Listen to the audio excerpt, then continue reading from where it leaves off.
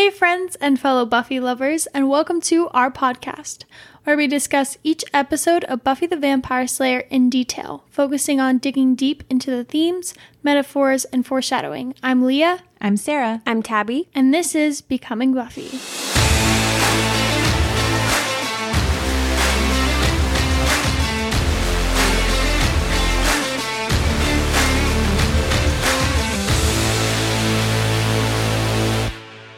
Hey everyone, welcome back to Becoming Buffy. Today we're talking about the first season finale of Buffy, Prophecy Girl.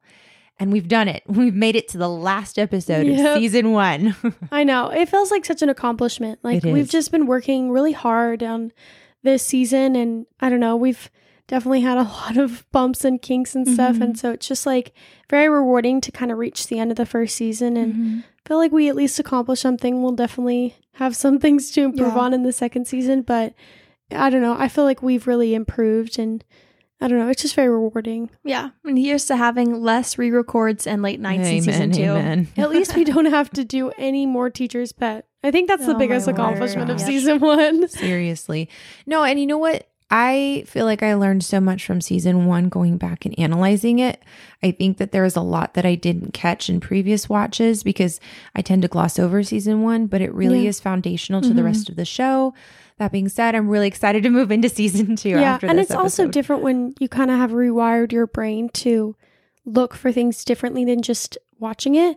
Yeah, for pure I picked up a entertainment. lot more things this time watching it through than I have in the past, just because I was actually like actively looking for them and stuff. And I think that it really changes how you view the show in a positive way. Yeah, absolutely. Before we go, we have a few housekeeping things to say. So as always, this is the spoiler-free section of Becoming Buffy. We will have a spoiler section at the very end called Scooby Secrets. Don't worry, we will make it very clear that we are starting the spoiler section. So if you have not watched the show or you don't want to know spoilers or anything, what we were going into right now is spoiler-free, so don't worry about that. And then you can also find us on Instagram at Becoming Buffy Podcast and email us becomingbuffypodcast@gmail.com. And you're really going to want to check those out this week because we have a giveaway. Oh, and it's actually really kind of cool. Like, I'm kind of jealous. I know. If no one want it. participated, Sarah told me, she was like, you can take this. Yeah, Leah's Well, like, no, she said we could take it. You take one, I take the other. So part of me was kind of hoping no one participated. And but then I'm they're very both happy gonna you wear are. the sweatshirt. Yeah. But seriously, though, check out our Instagram. Again, that's Becoming Buffy Podcast. We have a giveaway. It's open until next week. So you have a whole week to enter in and tag as many friends as you want.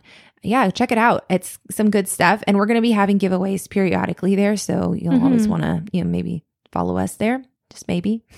We also have some really good posts every week where we have discussion questions and stuff. And we haven't really talked about our Instagram a whole lot on here, but I think that it's somewhere that we're starting to develop a really fun community and friendships with people. So that's been really exciting. And then the second thing that I wanted to talk about was next week, we're going to be having my friend Liz Kenny on. And Liz is an English teacher. So she knows a lot about Shakespeare and she's really analytical and she's never seen Buffy before, which I'm excited for. So she's actually watching through the show with us season by season. So she's finished up season 1 and she's going to be recording a questionnaire type. I guess that's what would you call it? Questionnaire, question and answer. I don't know. Q&A. A recap. Q&A. A Q&A. Yeah, Q&A. A Question and answer. There's a simpler word for this. We're going to be recording a special episode with her where we kind of say, hey, what was your first impression of Buffy? You've never heard of and this she's show heard no before. spoilers too. Yeah. So she's literally only watched up until Prophecy Girl. So Yep. we're just going to kind of dig deep into be like, okay, what did you like? What did you didn't like? Where do you think the characters are going to go? Yes. What do you think Joss is going to do with them? Some And predictions. If there's any of you guys who are first time watchers as well, we would like to hear questions from you. So go ahead and DM us on Instagram if you have any questions. And if we, get a couple that we really like, we might even bring them up on the Q&A with Liz. Yeah, absolutely. But yeah, I think we all can agree that one of the best things about Buffy is showing it to new people who have absolutely no clue about the show, because it is a roller coaster of a ride and the character development is awesome. So I'm excited. Liz has no idea what's coming up ahead of her. So each season, hopefully, we're hoping to do this. We'll see what happens. We're hoping to bring her on at the end of the season for a recap, kind of a what did you think of this season, highlights, things you hated, whatever, and then predictions. What do you think is going to happen? And so Liz will hopefully be with us for the rest of the podcast ride. And I'm excited. I think it's going to be really fun. But right before we jump into the episode, we did want to just say a huge thank you to all of you who have been following along with us and making your way through the podcast with us, kind of sticking with us through all the bumps of the first season and the a little bit stranger episodes. We really, really appreciate it. And we did not expect to get this kind of reaction from the podcast. We kind of were hoping that some people would listen along, but we did not expect the kind of reaction that we've been getting. And it's just been super, super rewarding. And we are very thankful. Yeah. Again, guys, thank you so, so much. We're thankful for all of you, and we're excited to continue on this journey with you. So with that, let's talk about Prophecy Girl. So, Prophecy Girl is actually Joss Whedon's 10th favorite episode. I believe it. I feel like it was probably like the first episode that like he did that was like, this is where I want the show to go. Yeah. I feel like Prophecy Girl kind of gets ragged on a lot of times for being, part of a campy season, which it is, but it's also just, it really is a phenomenal episode. It's the episode that Buffy becomes Buffy. Yeah. Well, she also decides like, okay, I'm the Slayer. The whole first season, she doesn't want to be. She's fighting it the whole time. She's kind of like doing it half-heartedly. And this is the first one where she's like, she chose to go out and possibly die. Right. She didn't have to do that. And I mean, we talked about it in the Scooby Secret section, but we've never actually talked about it in the non-spoiler section. Each season has a theme, like an overall theme that they kind of go for, and you can see it, trickling down into each episode in little ways. And this season was all about acceptance. Buffy's acceptance of being the Slayer and what that looks like and what that responsibility genuinely is. And this episode kind of, you see the fruition of each little step she's taken to fully take on the role of being the Slayer. But also acceptance in like a new school with new friends. Giles accepting his role as being her watcher. Like Joyce in a new place too. Like there's just so many different things that each character is going through something. Exactly. Yeah. They really did a phenomenal job for only having 12 episodes in a season.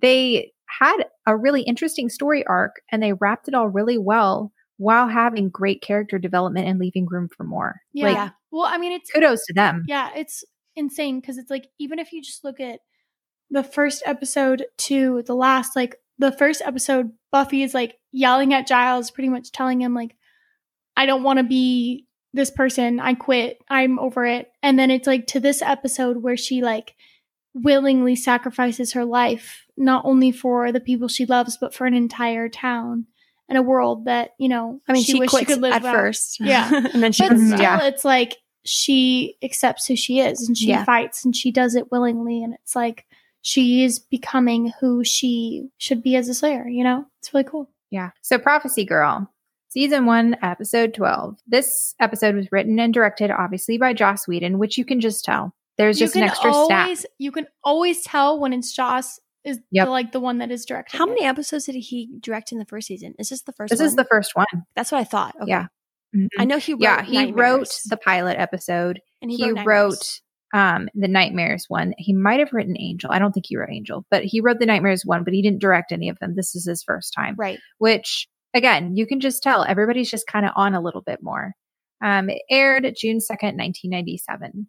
So we open up at the Bronze and we hear Xander talking as we're panning over through the Bronze. And obviously your first thought is, oh, he's got to be asking Willow out because just like we've been friends for a while. Right. And kind of like the little fake out. I just love Willow's face here. She is completely and totally absorbed in what he's saying. It's almost like she's imagining that she's fantasizing that he's saying it to her. It literally breaks my heart. Like this whole scene is just so sad because like you're having this moment of like Xander is longing after Buffy, which we've seen the whole first season. Willow's longing after Xander, which we've seen the whole first season. And Buffy's like nowhere near like observing Xander in that way. And it's just like one of those things where it's like Willow is just such a good friend. Like the fact that she's willing just to sit there and like allow her friend to like practically practice on her for asking out another friend and not say anything, not, be mean or be bitter at him or all these things. Like, she's just sitting there because she's just like, this is my friend and I'm going to be there for him. I get so sad for her. I'm like, I'm so sorry you have to go through this, Willow.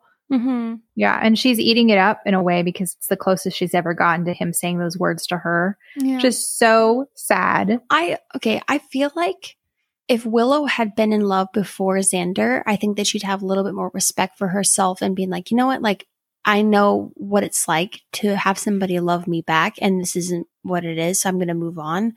But Xander's her first, like, I don't know if she's really in love with him, but she really cares for him. She really likes him. So this is the first time it's ever happened. So she's like holding on to anything. So it's just not helping. Well, and as we'll see later on in the episode, she kind of does have that moment of standing up for herself and being like, no, I deserve more than what, how you're treating me, what you're doing to me. But I think that, right now it is this idea of like kind of puppy love where she just like has never really had these types of strong feelings for someone before. And so she has this glamorized idea of what's going to happen in the future. Yeah. So then Xander's all like, hey, what's Buffy doing? And Willow's all like, what she always does. And I love this shot because you have the slow motion of Buffy falling down so hard. And then the juxtaposition of Cordelia making out with her boyfriend of the week, Kevin. Yep. Well, I always got it really confused. I thought Kevin was the same boyfriend. I did too. It's not the same boyfriend. It's a different dude. The fact that Cordelia has just like a different token boyfriend every single episode. Well, because the last one was thing to me. The last one was Mitch. Yeah. Weird. I thought the same, Sarah. That's so funny. I did too. And I was like, wait a minute. Like every single time we watch episodes that Joss has done, I'm like, did he mean to do that? And then almost every single time I'm like, yeah, he probably meant to do that. But like just the idea that like it's contrasting kind of like what Sarah was saying, the difference between a normal teenager like Cordelia, who's just like the only reason she'd be out parked in the middle of a graveyard is just to make out, versus like Buffy, who's there fighting crime and demons and, vampires and all this stuff. The fact that they're both in the same place, but they're living two different lives, and it's just like so interesting. And I know he did that on purpose because that's the life that Buffy would want, Right. Well, you even have Kevin that says, who are you crazy? Or he says, who would be out there? And then you see Buffy. And I love, love, love. We know at this point, we're kind of aware of what Buffy's capable of, but we have that moment where she's on the floor and the vampire is like, oh yeah, I've got you now. And she gives him kind of like that scared, innocent look. And then she does this backflip and stands up and you see his smile disappear as she pulls out the stake, slow motion. I mean, it's just like, it's such a cool scene. And then she gives him that look. It's just really cool. Well, this is the first, I absolutely love the first season. I really do. But I will say the fight scenes are atrociously slow. So this is the first episode where you're watching and you're like, oh my gosh, she's gotten so much faster. Or like they're really showing her strength. Yeah. Not that she wasn't strong earlier on, but I think that they're again trying to find their footing. They weren't trying to make her super strong right away. And I also think that they're showing her improvement. I think that that's part of what this is showing her confidence in being a Slayer, but also just showing the fact that she is not scared or frightened in any way. And I think again, it's playing along that idea of oh, she's this innocent girl. And even a vampire is oh, I got this in the bag. She's on the floor. Right. Underestimating I got her. It made, and she turns that narrative against him, which 100% the theme of the whole show, or one of the many themes. But the fact that it's all slow motion and then she just kills him, it's super easy. Yeah, so it's fast. supposed to be this epic moment of who will win, even though it's sped up and it's no, there was never a moment where it was going to be this guy. It was always going to be her. Yeah. No, I noticed that this time too is slow motion. And then when she actually starts fighting him, it's over in 4 seconds. Yep. It's so fast. And then she says something about how, wow, 3 in one night, Giles would be so proud. And I love the way the shot is framed because you have Buffy on the right side of the shot and on the left side is Cordelia's car in the background. Mm-hmm. Once again, showing the comparison between a normal teenage girl and what Buffy is, right? Yeah. Back in the library, this shot is always okay, because they show the skylight And you're like, since when was this here? They did that so on purpose because they're like, we haven't shown this before. Yeah. We have to show it in order for it to make sense for the later part of the episode. It's one of those things where I really just feel like it was a budget thing where like they could not afford to like probably even make that scene before, or they couldn't afford to like show all these extra parts. You know, they had to stick to what is the set. And so then they like wrote it in the script and like, oh, okay, well, we have to add something to the library then because it's going to they're like, hey guys, this is the last episode. We have a little extra money in the budget. Let's make a skylight. Yeah. I'm sure that'll come to play later. She could fight the master in the school or the bronze. How about we make it a little bit different, add something different to the library? Right. That way not everything is taking place in the bronze or the school library. Right. Well, and the thing too is that library is so freaking dark. I just don't understand how it could be so dark with that skylight. They're they're shaded. They're like blacked out. Exactly. There's like blinds that come up during the day. Yeah. It's just very funny. That would be a pretty safe place to go because if there's any vampires during the daytime, like they're going to get scorched. In the middle of the room. That would be so hot during the day. If you have the sun that comes directly above, like they better be tinted windows. It would like end up burning some of the books, start a fire. Yeah. Yeah, right. Giles is like in his office sweating. So yeah, Giles is in the library. And I think this is like one of the first times that you get like a really good look from the outside in of his office. Because we've had shots in his office before, but like going in, it's really cute with like the little window. Yeah. It's very like artsy. I'm like, okay. Yeah, it is. His little teacup. I'm like, okay, Giles. Just like chilling at like 5 a.m. Yeah. So Giles is reading about the Slayer and he reads about the Slayer going to the master and then he says, oh God. And then there's an earthquake. And Jurassic Park. What? Oh yeah, Jurassic Park. Yeah. He's like looking at his tea and it's like boom, boom. So then as the earthquake is going on, which pretty intense earthquake because we're from California. Yeah. And I've been in many earthquakes and none of them have been this bad. This one's pretty big. Yeah, man. I'm waiting for the day that one comes. And it's coming, man. There were a couple pretty bad ones last summer, but you weren't here. Ugh. Those were pretty bad. Yeah. We were living in our own hellmouth. They were like at 12 a.m. and like things were shaking pretty. I mean, it wasn't nearly as bad as the one in Buffy. But the ground wasn't cracking, but like it felt like it was. Well, I mean, the master, he was like 5.1. And I was like, that looks like far more than a 5.1 to me. No way. That was a 5.1. Are you kidding me? It's like an 8 or 9. Yeah. If stuff is cracking like that, that's not a 5.1. Are you kidding me? So in case we weren't aware that this was the season finale, the master says the final days, glory, glory. Then there's an earthquake going on. Yeah. So I'm pretty sure that something's going down tonight. Yeah. And it's funny because we've talked about this in the Scooby Secret section, a couple episodes ago. Giving away all our secrets, Leah. I know. If you rewatch them and you watch the Scooby Secrets, you can hear them in order. But like we talked about how the idea to keep the master like stuck underground for an entire season was just a practical decision because they didn't want him to be able to just attack Buffy like every single episode because then it would get redundant and then he wouldn't be seen as super powerful. So the idea to just keep him trapped under a church was just practical because every episode was not just about, oh, the master's coming again. Okay. We're just going to and it allowed them to be able to delve into character development and other things as well. And I hate it in some of these shows, looking at you, CW, that have like the villain attacking every like, oh, it must be the middle of the season. Yeah. Oh, it must be almost to the finale. Because when you do that, when they attack so much and someone maybe gets hurt or killed during one of the attacks, it's not as impactful. Yeah. Because it's like, well, we just fought you last episode and now you're all powerful. I'm confused. And that's the thing is that the villains aren't as scary when you have them attacking 24/7 because then you're like, I've seen how you can fight. They've escaped you before. You're really not that scary to me. But when we haven't really seen the master fight, we haven't really seen his full extent of his power. We've seen kind of some scary stuff he can do, but we don't really know much of how powerful he is, which makes him more scary because we don't know. And the thing is, we've never seen him matched up to Buffy. And so, like, it creates... Except in her nightmares, which is terrifying. Which is scary, yeah. And so we've never actually seen them fight each other, which is so smart that they chose to wait because it's like it creates this idea of suspense and mystery that I feel like a lot of shows nowadays do not execute as well. Yeah. So then the next morning, Giles looks really disheveled and he's wearing obviously the same clothes as the night before. Mm-hmm. And Buffy, I mean, he also looks pretty disturbed by what he was reading. And Buffy walks in. She's like, "Are we safe?" Like this scene is so good with the double meaning. It's so evil. And so there's a ton of double meanings. One in of this her episode. quotes was, "I'm putting my life on the line out there, Giles, and you can't even say thank you." And you're just like, that's evil. Or I have to meet my terrible fate. And he looks up and he's like, "What?" And she's like, "Biology." Yeah. Yeah.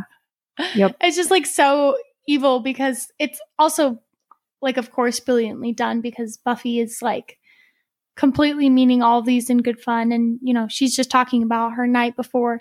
And Giles is sitting there like, she's going to die. The end of the world is coming. I can't control any of this. That's the beauty of this show. It's like they make light of stuff that people say or do. And it's like, no, we're going to actually make it a real thing in this show. It's going to be like physical demons you have to fight, physical stuff you have to go through. Well, I think you had mentioned this the last time we recorded, Tabby, but Buffy shouldn't have to be going through this stuff. She should be able to do what a normal teenage girl does, which is her terrible fate should be biology. Like that should be the most that she has to worry about. That and, breaking a nail. But instead, she's over there having to worry about whether or not she's going to live that night. Yep. And having to Giles knows that. Yeah. Having to worry about like all of her friends and family as well. Like I can't even imagine that burden. Yep. So then in the courtyard, I love this exchange with Willow and Xander. And she's talking about how it's the age of the nerd. Nerds are in, right? Yeah. They're still in. Like she's obviously not hip enough to even know if nerds are still in. But I also like the fact that like we've kind of see Willow gain a little bit of confidence. Like she's talking a little bit more, like she's making jokes, like even the way like you kind of see her walk is a little different. Like she's just gaining a little bit of confidence in herself. I don't know. I really like to see that because like she's very different from who she was introduced as in the first episode. Yeah. And then Xander's like, "You have that thing, right, Willow?" And she's like, "Oh yeah, like what a good friend." She leaves so that Xander can ask out Buffy. I mean, so friend of the year. Too. I know. Seriously, this girl needs a medal. I don't know if I could do that. Like every single day, have like your best friend be like, "I'm in love with this girl," and then like you be in love with him, and you're just I'm gonna practice on you. It's like, okay, I'll help you. I'd be like, okay, this clearly is not for me, and I'd be leaving. And I love that. I mean, I think Leah, you had mentioned you didn't know if Willow loves Xander or not. I truly believe that Willow loves Xander simply because you would have to truly, truly love someone to be so unselfish about it. You know? I mean, I definitely think she loves him. But I don't know if she loves him romantically. And again, I think that is obviously my like opinion. I think it's if she did ever like love him in a romantic way, I think it'd be more of a love of companionship. I was going to say rather than like this deep, romantic, passionate, love. I think it would just be like she does love him. She does love him as a person, but I don't know if it's entirely romantic, and I don't know if she knows that. I think it's hard as a teenager that's so sheltered that has never experienced love to really even know what love is. So that's why a lot of times our first loves, I say in quotes, don't work out. Yeah. And I think that really what the core of this is, and obviously this is only the first season, so we will see whether or not it gets developed more in future, seasons and stuff. But the core of it really just seems like Xander is probably the deepest love she has felt to this point. We don't know much about her family life. And so it's like Xander is really what we know about Willow, is that they have been close to her forever and he has always been there for her. And so I think that is the closest thing she has ever felt to a romantic love. And I think that part of her doesn't really know the difference. And I think that like she just has had a crush on him for so long that she's just like, I must be in love with him. And it's like, maybe you are, maybe you aren't. In my opinion, I think it is more just a love of companionship for who they are, their friendship. But she just doesn't really know how to distinguish that. Maybe. I guess we'll see. But then we have that wonderful moment where Xander asks the dude on the bench to scram, or he's like, "Hey, leave." Yeah. And this scene was actually supposed to be longer.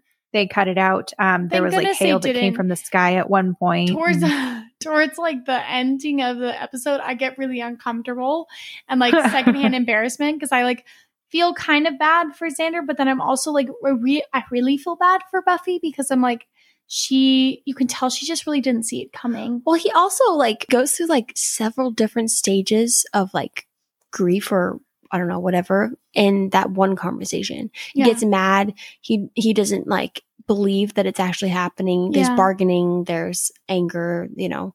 And I feel bad for Buffy because she has to sit there and just cater to all of those emotions when she doesn't care for him that way. And it's like, ooh. Like, and it's hard too because like on one hand, like I do try and give Xander the benefit of the doubt in this scene because like, you know, he really likes this girl and he is just trying to ask her out. And like, it does take a lot of confidence to do that. And it's not an easy thing to do, to tell the person that you like them, especially in high school when you see them every day and you have to live with the idea that they might say something bad about you. But on the other hand, Buffy just so impresses me with this scene because like Xander says some really hurtful things and he like lashes out at her and she handles it really well. And she's very kind to him and very sweet to him because she recognizes as his friend that he is in a painful place. And so she does what she can to kind of make that easier for him. And I totally understand, like, this is not Xander's shining moment, but I also do understand, like, he's really, really hurt. And so he's lashing out. But, like, Buffy just always impressed me in the scene because, like, she just could have been so mean and malicious and just been like, I would never date you. Ew, you're ugly, you know? But she doesn't. She's very kind. Honestly, he kind of helped her out with phrasing stuff where he's like, either you feel a thing or you don't, which made it kind of easier for her to be like, well, I don't, rather than having to sit there. Well, try. Oh my gosh. He's like, oh my God. He said, well, try, I'll wait. Right. Which shows his desperation because he even just said, like, you either feel it or you don't. And so he's like wanting her. He's like, well, force it. At this point, I don't care how I get you. I just want you to like me. Which in all reality, if she actually did date him and she was not really into it, no one would be happy about it. But there's desperation in the moment where he's like, well, I just want to be with you no matter what. Yeah. And I think I can forgive most of the things that he does during the scene because I'm like, he's hurt. People lash out when they're hurt. But then I think the part that really makes me angry is when he brings Angel up and he's like, well, it's because I'm not, you know, I'm not undead. And it's just like, first of all, way too harsh. Second of all, like, it's just like one of those things where it's like, you don't do that to a friend. Like, you don't make them feel bad for liking someone or for, like, you know, things like that. Or for not liking you. Or for not liking you. Force that. Absolutely. So it's like, it just like was too evil. Like, it was personal. He made it personal. That's the word I was looking for. It's hard. I feel for both of them. I feel for Xander because it's been hinted at that his family life is not super great. Right. He's obviously incredibly insecure. He's liked this girl for forever. He's gotten shot down. And so he's trying to deflect and he's trying to protect himself. So the first thing he does, instead of it being him, because he doesn't want to believe that she couldn't like him. He wants to say, oh, instead of it being there's something wrong with me, there is something wrong with you. And it's really, really harsh and it's uncalled for and it's not fair. It's also extremely hypocritical because in Nightmares, at the end of the episode, Willow asks him, like, were you still attracted to her when she was a vampire? And he says yes. And you can tell he kind of hates himself for it. But it's also like, when you like someone, like, and in the show, if they're a vampire or not, whatever it is, like. He also liked a teacher who, other than the fact that she was a teacher, was also a praying mantis. So Joss kind of wanted to create Buffy, like we said, as a Cher from Clueless. And she says, wow, that's harsh, when Xander tells her something. And in the movie Clueless, Ty, her friend, tells her that she's a virgin who can't drive. And she sits there and she says, wow, that's really harsh, Ty. So they say like almost the exact same way. Yeah. I just think that was one of the best responses Buffy could have said because she's calling him out saying that's really harsh, but she also doesn't dig back and go, well, you blah, blah, blah, like whatever she could have said to make him hurt just as much as her. And it shows how much she really cares for him as a friend, that she doesn't want to do that. But then, I mean, okay, so I know we're dragging Xander and he deserves it for sure.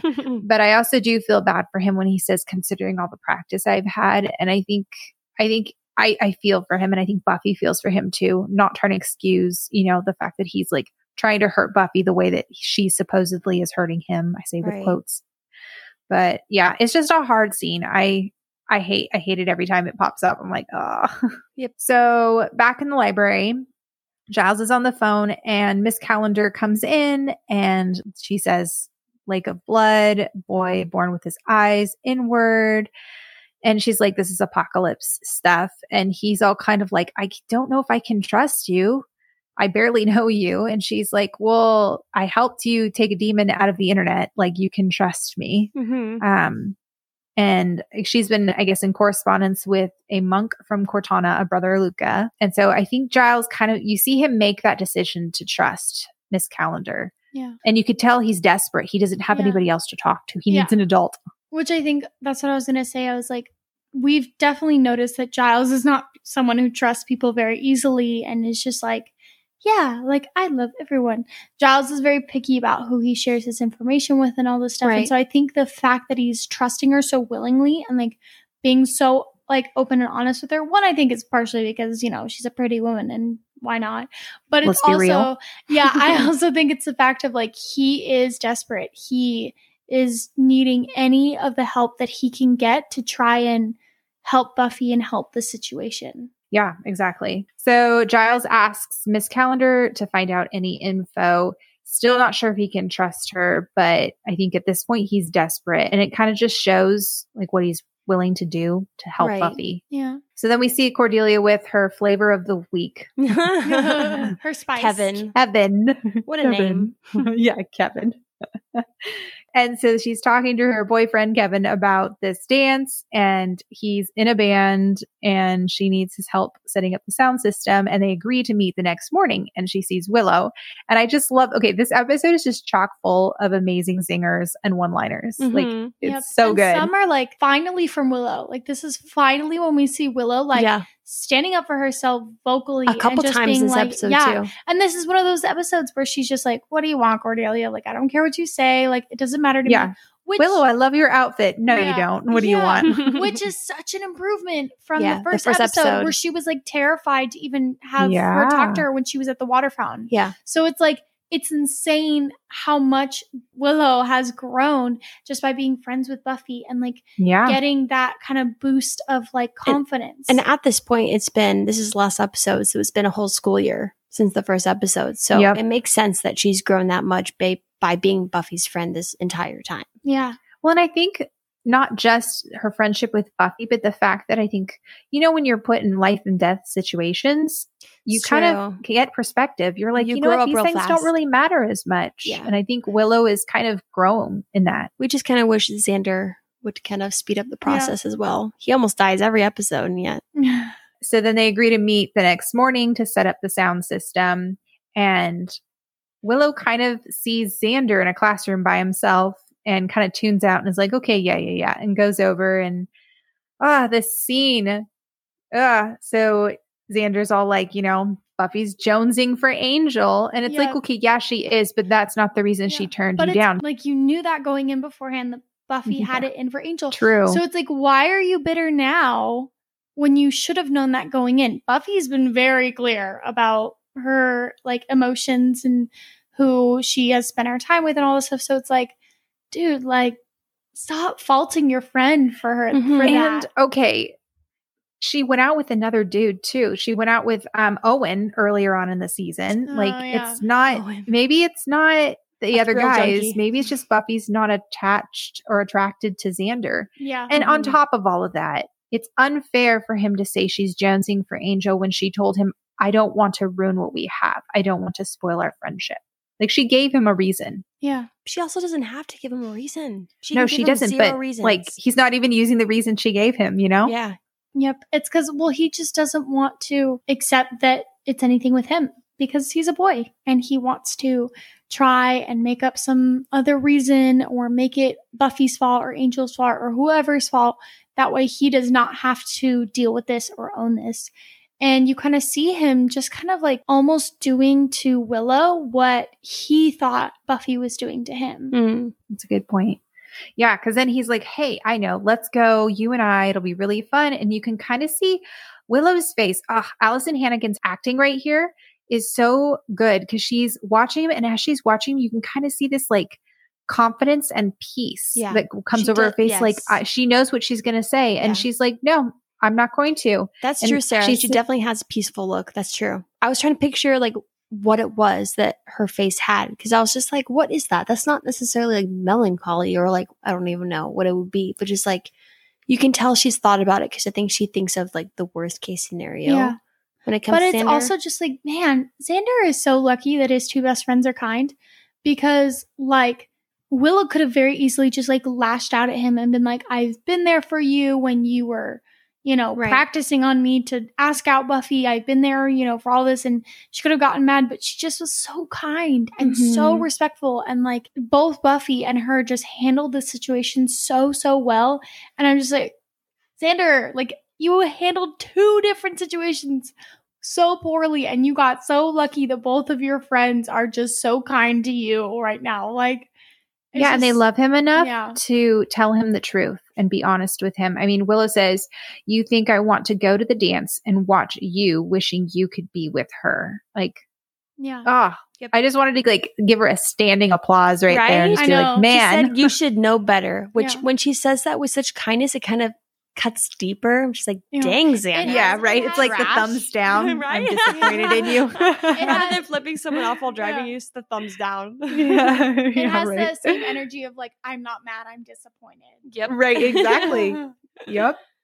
Yeah, and then she walks away and just says, "See you around," like so casually. Yep. And he could tell it guts him. Like he's just like, he knows she's right and he can't say anything about it. And I love how he says the country music of pain.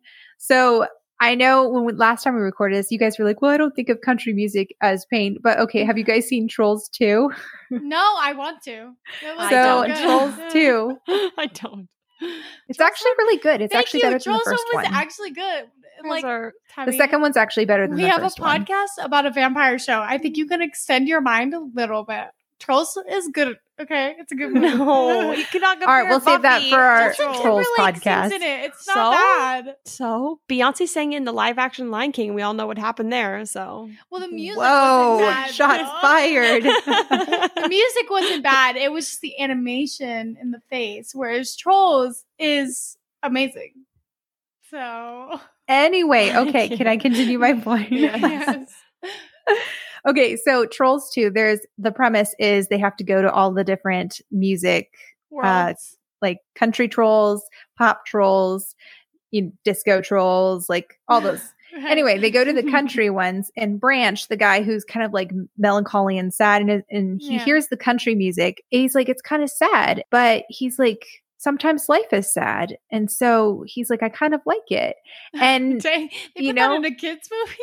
Yeah, they did. It was all about the song is called Born to Die. Oh my goodness. Hey kids, sometimes you're just depressed. And that's okay. Lana Del Rey song. I know. Yeah, exactly. But I just wanted to say that country music is the music of pain. It may not be how we think of it because of Trolls 2. No, but I'm just saying that like country music is known for being the music of pain. It expresses a lot of pain and heartache in it. At least I've never heard that. It is. It's a common thing. I feel like soul music, like R&B, like R&B or soul would be the music. I think of like that's pain, like because it's just such. But you have to remember. You have to remember the context, the time, the era that this was in, and typically country music was the music of pain back then. Nowadays, I would say that's actually fair. It's like, man, I'm in pain. I'm gonna go turn on a country song. Nowadays is different though. It's like, now it's like drinking and trucks and. It is pain. It's painful to hear for me. So, oh my gosh. You're right there. So dramatic. Anyway, so yes, country music of pain. And then there's that Just Say No poster behind him, which is hilarious because everyone keeps telling him no. Oof, yikes. So, dang. Anyway. Joss really brought that point home. Yeah. Then Buffy goes to the bathroom and there's blood coming out of the faucet, which would be terrifying. Seriously. Yeah, that would be really scary. So Buffy's like, okay, this is funky. Something's going on. And goes to the library and hears Giles talking to someone in his office. And it's Angel. And her face. She's like, Angel? Yeah, she hasn't seen him in like a few weeks. And it's sad too because like you see her be like happy and she's like, oh, I want to go talk to him. Like I miss him. And then like the conversation they're having and it's just like you can feel her like her happiness just kind of leave. I think she's just so confused at first when she starts laughing. Oh yeah, it's absolutely shocked. Yeah. Yep. Yeah, and she hears Giles say Buffy will face the master and she will die. Yeah. And she kind of, we talked about like Xander going through all the stages of grief and Buffy kind of goes through this as well. Yep. She, she laughs, she disbelieves it or she doesn't believe it. Bargaining. Yep. Yeah. Anger. Like this scene is probably one of my favorites that the show has done. It's just so good. These like the three of them just act so well in what they're doing and they just even like Angel or David Boreanaz who doesn't do a ton in this scene, like he's one of the more like kind of background characters because like it's mainly being held by Buffy and Giles. But even when he does talk or the way that he moves, like you just like feel every single thing that you can tell feeling. He wants to like reach out and hold her, but he can't. Yeah. And it's just like, oh, it's just so good. And like specifically like Sarah Michelle Gellar's acting is just so good. Phenomenal in this scene. It's so good. The fact that she like starts off kind of like laughing and then like definitely goes into just like, oh, like, well, who's she going to be? Are you going to train her? Like you can tell like she's trying to be mature and like she's trying to like not make it a big deal, even though like everyone in the room can tell it's definitely affecting her. Right. Yeah. Which I feel like you can always start out that way, but then once they start saying things and make it seem more real, because then you kind of give cushion room for them to be like, just kidding, So at first you're like trying to put up a front of acting more mature. Yeah. And then when he's like, I don't remember what he says, but he says something to kind of like solidify that it's like true. Yeah. Then she's like, do you think it'll hurt? Like, then she's starting to like question, like, and thinking about it. Yeah. The part where she just talks about how she's like, I quit, like, I'm done, I'm over it. And it's this idea of like, she has not fully accepted what being a Slayer is, what that sacrifice means, like, that it genuinely, being a Slayer is who she is. It's not her job. And there is like a genuine difference, which, makes Angel kind of be like, you can't quit. And then she like lashes out. It's so sad because like you see Angel just being like, you think I could, bear that if something happened to you? And you're just like, oh, the scene just has my emotions everywhere because like I feel for Giles because like as we've seen in Nightmares, like he cannot let his Slayer die. But then I feel for Buffy because like she's the one who actually has to die. But then like Angel is going to like lose the person he's in love with. So I'm like, I'm so confused. Yeah. Yeah. It's a lot of emotions and it's just done so well the way it's lit. It's very dark except for like the golden glow that's on all of them. But then Giles looks so exhausted and worn out and disheveled. And then Buffy, I mean, she's just a young, lighthearted girl, had no idea what's going on. She says, that's it. One Slayer dies. The next one's called. Wonder who she is. And then think it'll hurt. And you can see the look of anguish on Giles's face because he feels helpless in this moment. And she even from what we know, go ahead. I was just going to say, she even says like, you're really helpful here with all of your books. And he says, I don't suppose I am. And you're like, oh. Yeah. You feel for him because you see him doing everything he possibly can. He's not sleeping. You can tell that he's used to doing things a certain way. He has been trained for this his whole life, as we've heard him tell her with when he talks to her about like with Owen and everything. He's like, my family, this is what is expected of me. And so I think he kind of went into this as this is my job. And in the meantime, kind of found a daughter, in Buffy. And so all of a sudden he's realizing that like nothing he's going to do, nothing he's going to research is going to help. Like Buffy's going to die. Yep. And so I was remembering back to the first time I ever saw this scene. I don't have a memory of the first time I saw any of the other parts of Buffy, but this scene I remember vividly because up until this scene, I was kind of like, okay, this is a fun show. I'm enjoying this. But I will never forget when she says, wonder who she is, think it'll hurt. And then Giles, I'm 16 years old. I don't want to die. I'd never heard a show talk about death like that. Yeah. Yep. They don't say die, or they'll say, I have so much to live for, or they'll talk about all the things that they want, but they don't ever talk about like, hey, like it might hurt, or like who's going to come after me, or, you know, like all those things that, that would be going through my mind too. Yeah. And as she was saying it, like I was pretty young at the time too. I think I was like 19 or 20. And I just was like, oh my gosh, like I feel like I would be saying these words. And she also feels like a project too. Like she throws the book and says like, read me the signs, tell me my fortune, as if like her life isn't in her hands. By her dying, it's a part of a prophecy. So it's like, I have no control over my life. And I think a part of that is like, she doesn't feel like her life is her own because she's, you know, she's just a slayer. That's just who she is. She just does whatever the slayer does and she dies when the slayer dies. Like, and so I think a part of her is just like, I have no control over anything. Like I fight demons and I fight vampires and all this stuff, but at the end of the day, I still die. Like, and it's just like so hard for her. She's been wrestling with this entire season. She's wrestling with the fact that she didn't want this, but she got chosen. And because of it, her grades are flunking. You know, she's not able to do all the fun things that her friends are able to do. There's things that she wants to do that she can't. And this is yet another thing that she's not in control of. Yeah. Or even be able to see/date the person that she loves, you know? Right. Exactly. Something so simple. But even if she wasn't the vampire slayer, she might have a shot with Angel. Right.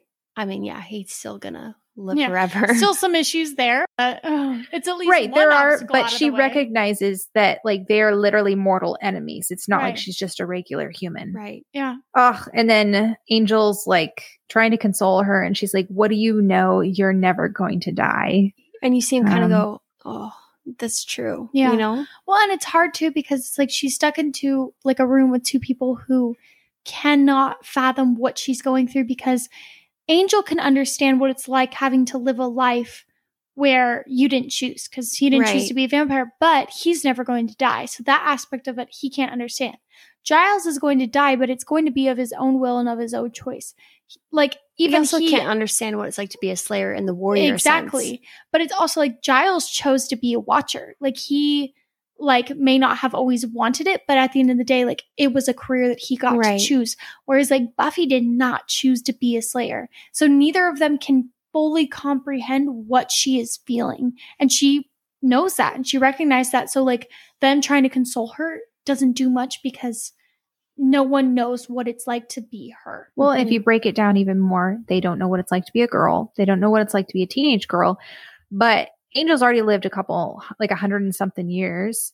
And Giles is, you know, middle-aged. So he's already kind of lived his life. At least he's not done with his life, but he's already lived a lot of his life. Buffy has so much to live. Well, I was going to say like there's a correlation or just like similarities between like what 16-year-olds feel like in high school in this scene. You see it with Joyce later on where she's like, is it written somewhere that you can't, you know, enjoy tonight or whatever? Or she's like, everything's the end of the world with 16-year-olds. But in this scene, it's like Sarah brought up a good point where it's like there's a male there who doesn't understand what it's like to be a 16-year-old girl. And then there's Giles, who's like someone who's just older, who doesn't understand what it's like to be a teenager again. And she's sitting there and she's like, this is the end of the world for me. I am going to die because of this, but like a lot of 16-year-olds go through a lot of crap on their own. Obviously, it's not like the physical end of the world, but there's people who just can't understand what they're going through because they're not in the same stage of life or they're just not the same gender. Yeah. So Buffy does what I think is actually super smart. She says, I quit. I can't die if I quit. And Giles is like, it's not that simple. And she's like, I'm making it simple.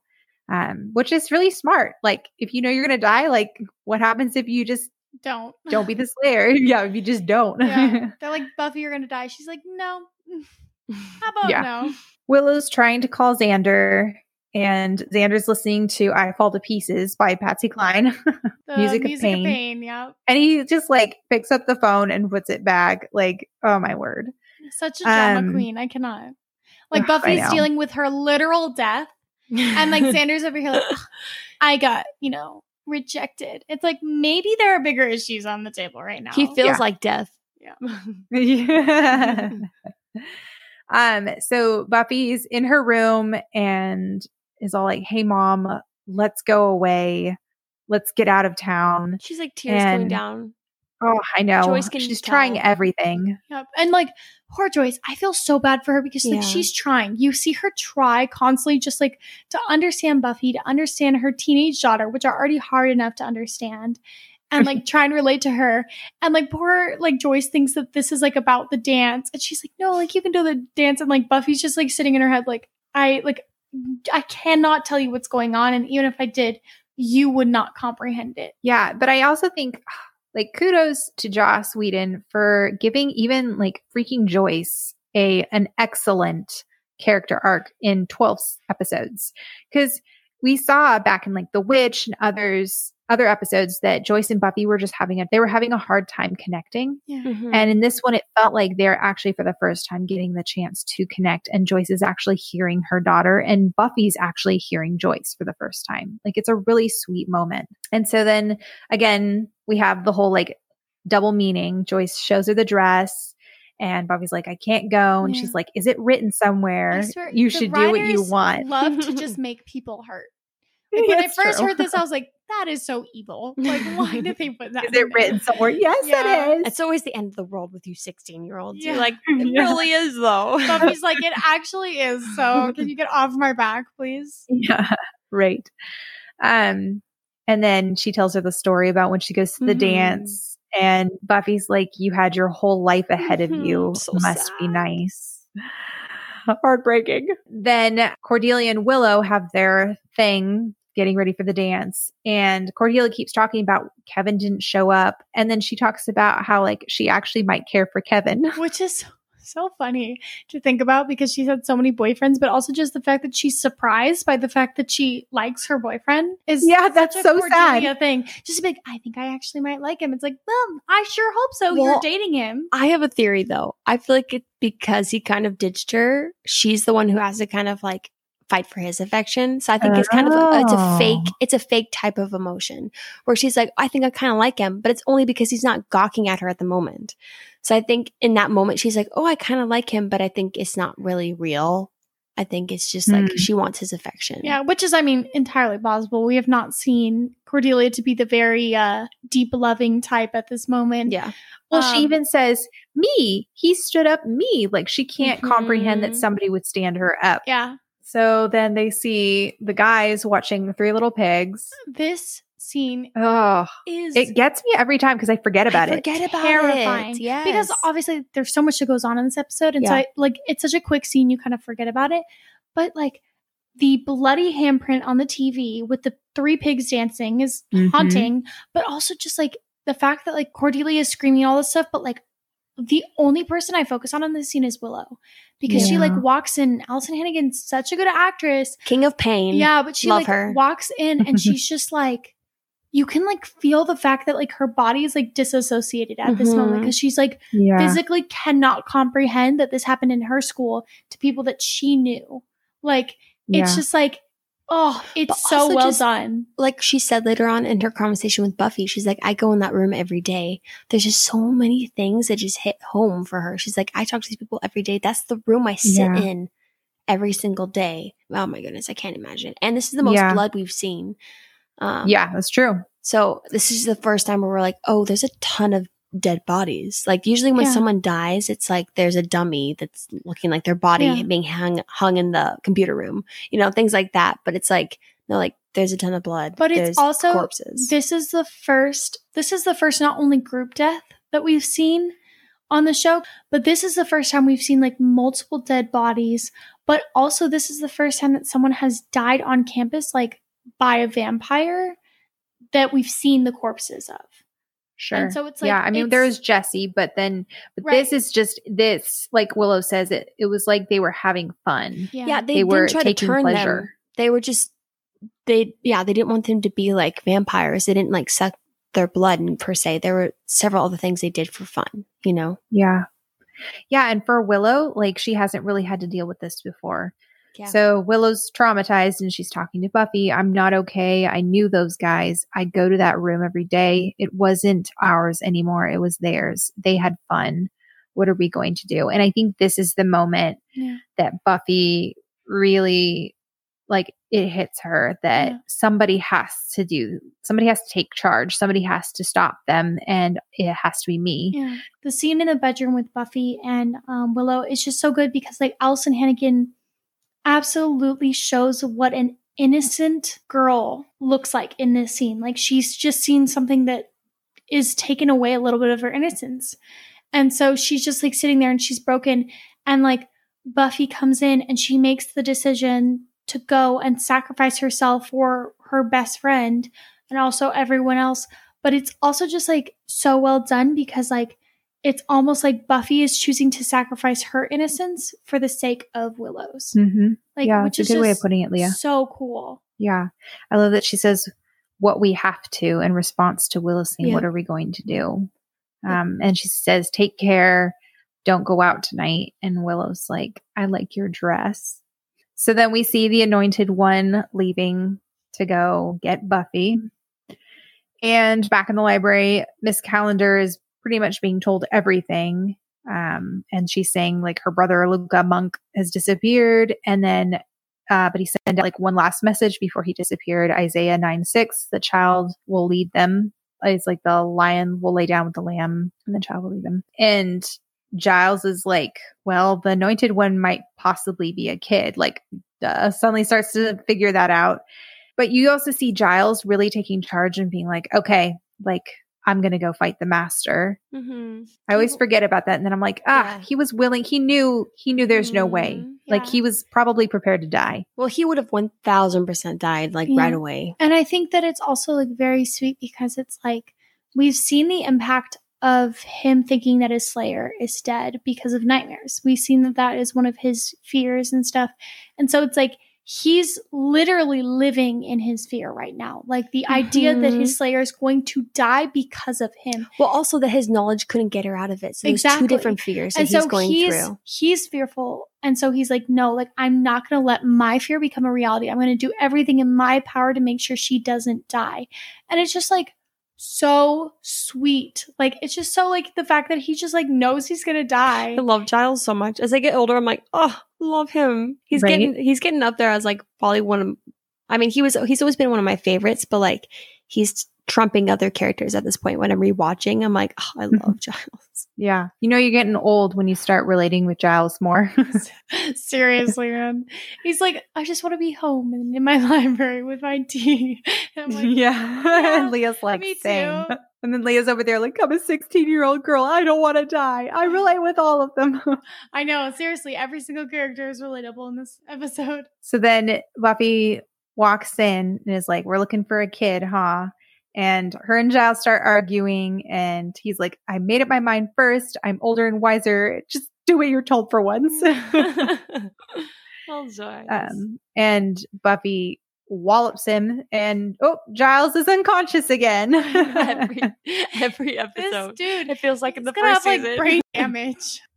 So then Buffy is getting her crossbow ready, and Miss Calendar's like, you'll die. And Buffy says, maybe I'll take him with me. Such an intense powerful thing to say. Just like the acceptance of like, yeah, I'm going to die, but like, I'm going to go down fighting. And it's like, yeah, yes, Buffy, like so much power. Or maybe if I go and fight him and die, then that means my friends won't. So I'd rather die in that place. Mm-hmm. So the Anointed One comes and she's all like, I know who you are. Let's just go. Let's get the show on the road. Yeah, I like that she's just kind of like, don't insult my intelligence. Like, let's just go. Come on. Yep. And Xander, he's all like, how could you let her go? Miss Calendar is... Miss Calendar's like, y'all, I just came to this room. Like, I don't even know you guys. And Giles is all like, obviously did not let her, hence the large bump on my head. I know. And I love how Miss Calendar's like trying to like bring everyone back. She's like, excuse you guys. Yes, this is all very bad. But the Hellmouth opening, where is that going to be? The voice of reason. She's like, there are bigger issues. Yeah. She's like, yes, this is a big deal, but what can we do? Xander leaves. And so then Buffy's in the sewers. I just love all these shots with her in the sewer. And it's I love just like iconic. Mm-hmm. I love that they chose to have her wear this outfit because like we've talked about how clothing says a lot on this show and in most shows, but like specifically this show is very intelligent about why they dress their characters a certain way. And I absolutely think that this scene is a perfect example of that. Like, they choose to have Buffy wear this beautiful, elegant dress, but also have this like harsh jacket and obviously like a crossbow, because it's supposed to show like Buffy is like beautiful and dainty and delicate and all these things, but she's also the Slayer. Like, well, I was going to say, like, other than the fact that it's a homage to the movie and what she wears in the movie, she wears a white dress with tooling, which she has definitely an upgraded version in the TV show. That's for sure. The movie one is a little with a leather jacket. Interesting. But when I think of her iconic Prophecy Girl outfit, I think of kind of like what Leo's saying, but her white dress is like her innocence. As like, that's who Buffy is. It's a very pretty white dress. That's who Buffy is holding on to. And then there's the harsh leather jacket where it's like, this is a Slayer part of me that has to do the hard things. And you see the Master take off the jacket when he kills her, which I think is such a symbolic thing to do. Cause it's like, I've killed you. You have taken your innocence. You're now lifeless, you know? Yeah. She's completely exposed in front of him. Yep. Yeah. She's at that point just a young girl who's completely innocent and scared. Yep. Yeah, exactly. So surprise, surprise, Xander goes to Angels and Which, like, Xander does a lot of stupid things in this episode, but I will say this is one of the scenes that kind of almost redeems him for me, because he kind of smacks some sense into Angel and kind of gives him this like talk of like, dude, I'm not a vampire. I don't have superhuman strength. I have so much to fear, but I'm going to go after her. Aren't you? And Angel's been the messenger guide the entire first season. You know that he's a vampire who's killed people, and we know that he has a soul now. But he just comes and tells her, hey, there's this monster. Good luck. Here's some information. I'm going to leave. And he's told Buffy, I'm scared. Yeah. In the second episode, The Harvest, right? He's like, they don't like me down there or whatever. And Xander has to be the one where he's like, hey, she's gonna die. We need your help type of thing. And he kind of has to like face his own demons, which lack of better phrase, but, but he has to go down there and he has to do it. And like, this is the first time that you see like a fighting Angel. Yeah. Yeah. Well, and I think it also like shows a little bit of humility on Xander's part. And it also shows that he truly does care for Buffy, however misguided that might be, because he swallows his pride and goes to Angel, who he knows is the best chance Buffy has of surviving, because Angel's obviously vampire and strong, you know? Yeah. But he's kind of a dick. He goes, mind if I come in? And just like straight in. Walks right in like, hey, you have to ask permission to come into my house, but I don't have to ask permission to come in yours. Xander is so lucky that I did not know him if he was a real person, because I swear on my life I would sock that kid so fast. If I was in my own room, he's like, mind if I come in? And just like push me aside. I'd be like, absolutely I do. And just like kick him out. Like the fact that Angel is just like, sure, Xander, like just because he doesn't respect him or care about him at all. And he's like, I have superhuman strength. I can easily throw you out of here. Sure, you can come in. The fact that just like Xander has the utmost like cockiness in the world, I'm just like, can someone punch that kid, please? I really do need to give Xander credit, though. He says, I don't like you, but Buffy thinks you're a real person. And I think he says, like, let's prove her right, or you can prove her right, or something like that. Like, he basically just, like, kind of calls Angel to arms. And I really think that, like, he should get more credit for that, you know? Yeah, absolutely. Like, Xander has a lot to do to earn being a kinder person for me. Just a better person in general. Yeah. But this scene really does give him some points back, because he was there when Buffy needed him. Yeah. So, Miss Calendar wants to know where the Hellmouth is. And Giles tells Willow to look it up, and then back down into the sewers. The Anointed One just like leaves, which I was like, okay, what was your role again? There? Yeah. But we get the iconic shot of her in the sewer with her crossbow. You see this freaking shot everywhere. The golden light on her. Yep. She's down there and she's like, thanks for having me. And he's like, oh, good. The feeble banter part of the fight. Xander and Angel are on their way, and Xander's freaking out, thinking that Angel's looking at his neck. He's like, I told you to eat before you left. Funny. This interaction kills me. And then the Master, you aren't the hunter, you're the lamb, which call back to Isaiah. But it's also just like so freaking humiliating. Like, could you imagine like going to your death and just be like, you're not even worth the fight. It's like, dang, can you at least like pretend to fight me so I feel like I'm dying for something? Yeah, exactly. But yeah, I mean, imagine, I mean, we'll get to it in a second, but it's bad enough to die when you're 16, but it's even worse to die when you realize there's no point to your death. And the fact that you like caused your worst fear, like he just kind of twists the knife, you know? Yep. So then the library, they're like, hey, where is there going to be a bunch of people? Oh, it's going to be the prom. So Miss Calendar and Willow leave and are like, all right, we're going to go to the prom. And they're outside and vampires start to surround their car and they realize, crap, I don't think the Hellmouth is under where the prom is. The bronze. They should have put together two and two, like that the Hellmouth was, you know, on the high school. One, because like the earthquake was so much worse where Giles was like than anywhere else. But also just the fact of like everything awful happens in the high school, nowhere else. Mm-hmm. So it's like, I always forget. Think about that. I always forget the entire first season doesn't know that the Hellmouth is on the high school. I'm like, isn't it obvious? Yeah, there's things about the show that I'm like, wait a minute. Oh yeah, you don't know this yet. So the master is just taunting Buffy. I want this moment to last. And Buffy's like, I don't, which yeah, same. And he kind of enthralls Buffy. This scene, it just breaks my heart. Prophecies are tricky. You're the one who sets me free. If you hadn't come, I couldn't be free. And you see that one tear as she realizes that she didn't have to die.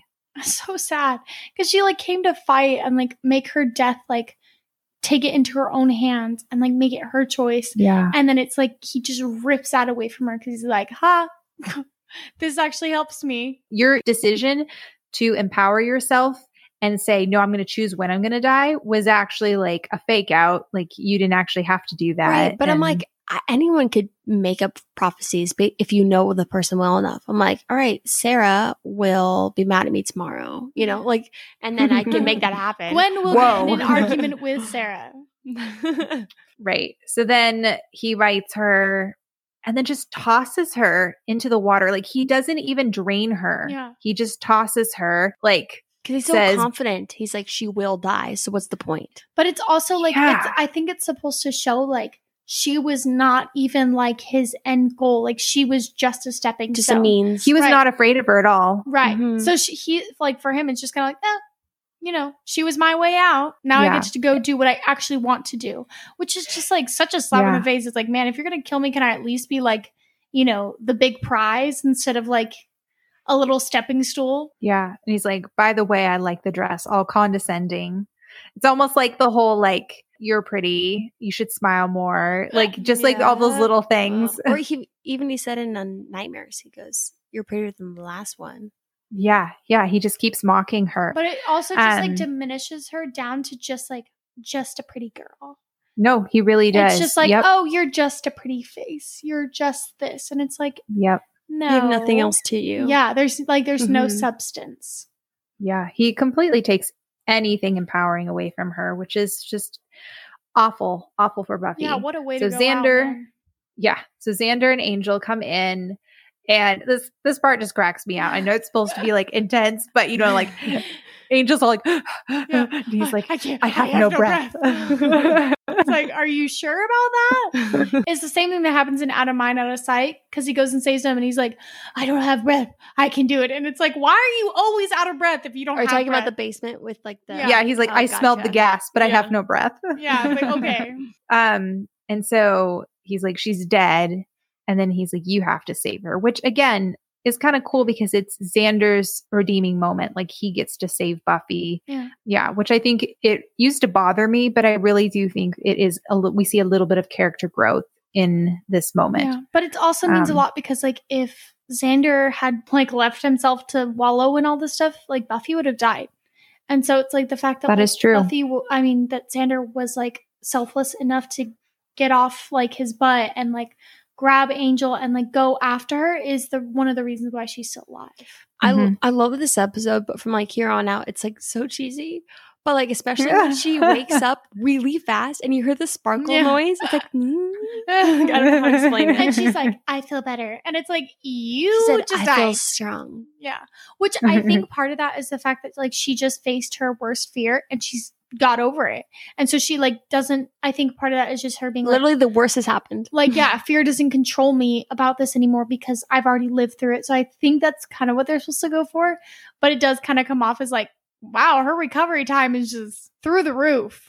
Okay, so I read something really interesting because I have never, well, I won't say never, but I've always wrestled through with like, okay, why was she enthralled by him and then suddenly not? Why does she suddenly feel so powerful? All that stuff. So I think that Buffy was scared of the Bastard, and because she was scared of him, she kind of went into the fight going, I'm going to die. I'm going to die. And you notice how she didn't even try to fight him. She just was kind of like, it was a self-fulfilling prophecy. Haha. She was like, I'm going to die. So why even try? She didn't even try doing anything to him because in her mind, there's no point. There was no way that she could beat him. Well, it's like kind of like a mental block too. It's like once you go into an argument with somebody and you know that they're a manipulator, but you allow your walls to be broken down so they can easily manipulate you.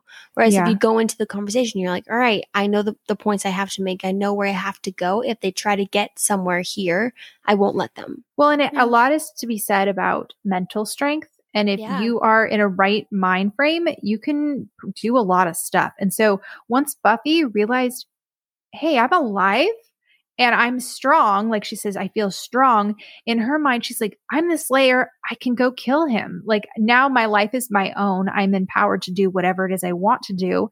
Yeah. I think that she was just like, hey, I can do this, you know? And so that's why she was able to escape his thrall later on. Because honestly, I wonder if she was able to escape his thrall initially too. She just was like so trapped in her own mind and mental game that she was like, oh, I can't even, like, no matter what I'm going to do, I'm going to die. Yeah. Right. So I think that it's quite possible she could have beaten him in the underground the entire time, but she was not in the right headspace and had worked herself up to the point that she's just like, I can't. Yeah, I think it was just the fact of like she viewed him as stronger, so he was. Yeah, exactly. Yep. So once I started like figuring that out, I was like, oh, okay, then this is it. Like that makes so much more sense. So then Cordelia comes along while Miss Calendar and Willow are outside, which, okay, Cordelia is heck strong. Her boyfriend just died. I mean, granted, like we see that she doesn't care for them that much, but she's still like functioning really well. I think that Cordelia is just running on like self-preservation. And I think she knows at this point, if anything is going down, you go where Buffy and her friends are. Yep. True. And you help them. And so I think that that's really what this is, because she doesn't really question anything. She's just like, where are we going? And so I think it's Cordelia just recognizing, like, if something's going down, I know which side I want to be on. Well, and they're like the library, and she's like on it, and then she just crashes through all the walls. And I love how Giles is like sitting in the library just chilling, and he's like, do you hear a noise? Which honestly, I would be Cordelia. It's like, why am I going to take the time to park my car, get out of my car, and run inside when I could literally just drive there? Right. Exactly. So then like the roots start coming out from underneath the Hellmouth, and the Master's on the rooftop, and like, my beautiful world, like basically king of the mountain. Well, I wrote down when Willow's talking to Buffy in the bedroom, she says, wasn't our world anymore. It didn't feel like it was ours. And then he walks out and says, my beautiful world. Yep. It's just kind of like, it's one of those things where it's like, it really was his if she hadn't killed him, you know? Right. Willow and Miss Calendar are going to the bookshelf, and Giles is running to his office, and they leave Cordelia all alone because she's like over there trying to like, why did they leave shove her alone? the desk. Like, she's like arguably probably the weakest one besides like Willow. I'd probably say Willow and her are like on par with each other, but she's like there alone. She doesn't know what they're doing, and they're all like, just seriously. I don't know, guys. I'd rather have Cordy on my side because when she gets evil, she can be nasty in a fight. True. But there's a difference between like fighting like mental games and like fighting like physically. Like Cordelia, I don't know. She could play dirty in a game and like fighting someone. You can't really fight dirty when you're fighting vampires. Like, she bit a vampire back. Yeah, that's right. Let's see how you like it. That's just one of my favorite moments of the show right there. So then you have, oh, look, a bad guy and the theme song going on. Okay. I understand because it's like, okay, you have to think about the time. But the scene makes me so... the scenes like this are why people think that this show is corny. But I'm like, I promise, it's just every once in a while, and it's really not that bad. She just pushes over the vampire too. She doesn't even stake him or anything. Well, and the fact that like Angel and like Xander are right behind her, just like walking, like like not trying to like fight them.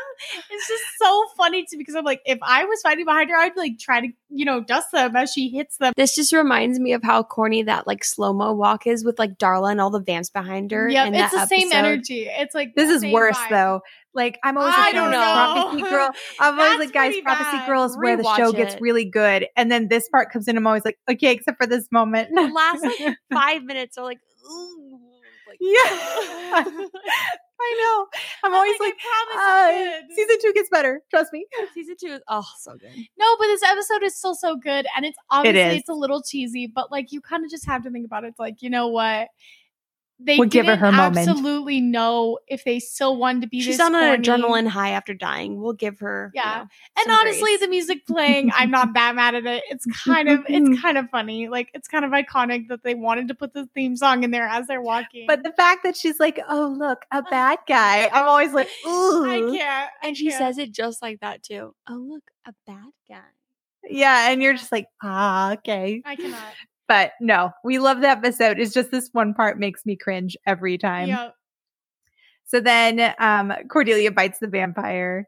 And then, okay, I love the velociraptor sounds that are coming out. I know. I feel really bad for Giles in this apocalypse because freaking Miss Calendar and Willow have only one squid around Willow's like leg. Yet Miss Calendar could just get up and like and Giles is running around because they're all like, Giles, help us, Giles. And so Giles is like running around trying to help everyone. Exactly. What I'm doing. They're like screaming bloody words, Giles! I know, and he's like running back and forth, poor guy. So stressed out. And then Buffy goes to the rooftop and he's like, you're supposed to be dead. And she's like, I may be dead, but I'm still pretty, which I used to think was the corniest line until Tabby, you brought up the fact that he was mocking her before for her looks. Yeah. Yeah. And then this was her kind of coming full circle and being like, hey. But he even said in Nightmares, he's like, oh, you're prettier than the last one. I'm like, well, then I'm going to use that against you when I'm killing you. Yeah. Yeah. Yeah. Hey, we're both dead, but I'm the pretty one. So, haha. And then the whole, you have fruit punch mouth and just like it was her empowering moment, taking back the power. Yeah. It was her just being like, screw you, your hypnosis doesn't work.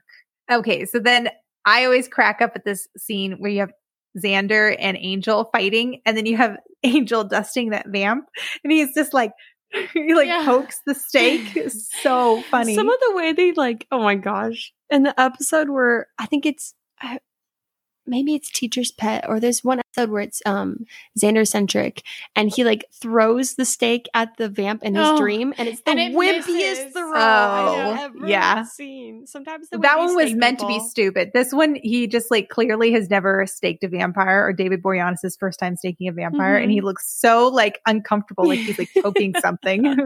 So good. So then the Master is basically taunting Buffy again, and keeps talking about hell, and she's like, you got amped for hell, go there. Throws him into the skylight.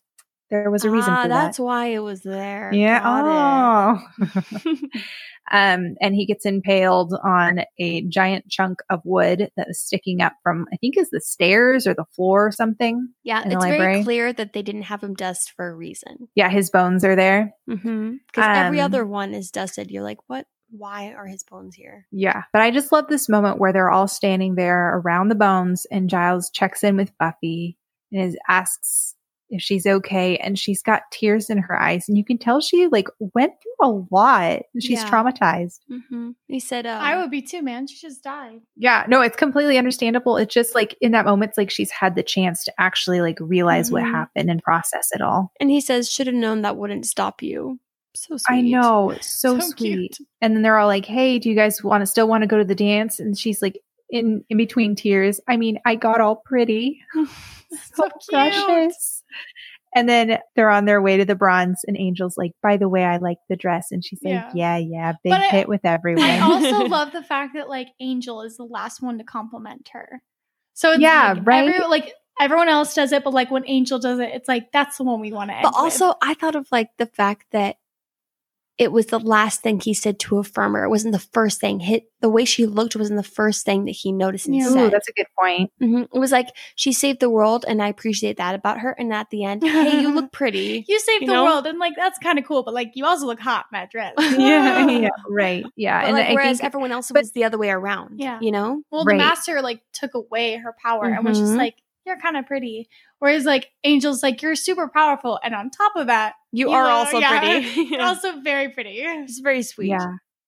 But the fact that she was like, yeah, big hit with everyone. I think she did appreciate that he said it, but I think in that moment she was like, it doesn't really matter as much. You know, like I died and now I'm alive, and yeah, I look great, but like I'm alive, you know? Yeah. Yep. So That's anyway. a wrap for the non-spoiler version of First season. Prophecy Girl. Insane. We did it, you guys. We finished the first season. Could you imagine if the show had ended after that? Like they thought it was going to. I'd been so sad. It literally only gets better from here. And they stop having weird music montages. So there's something to look forward to. True.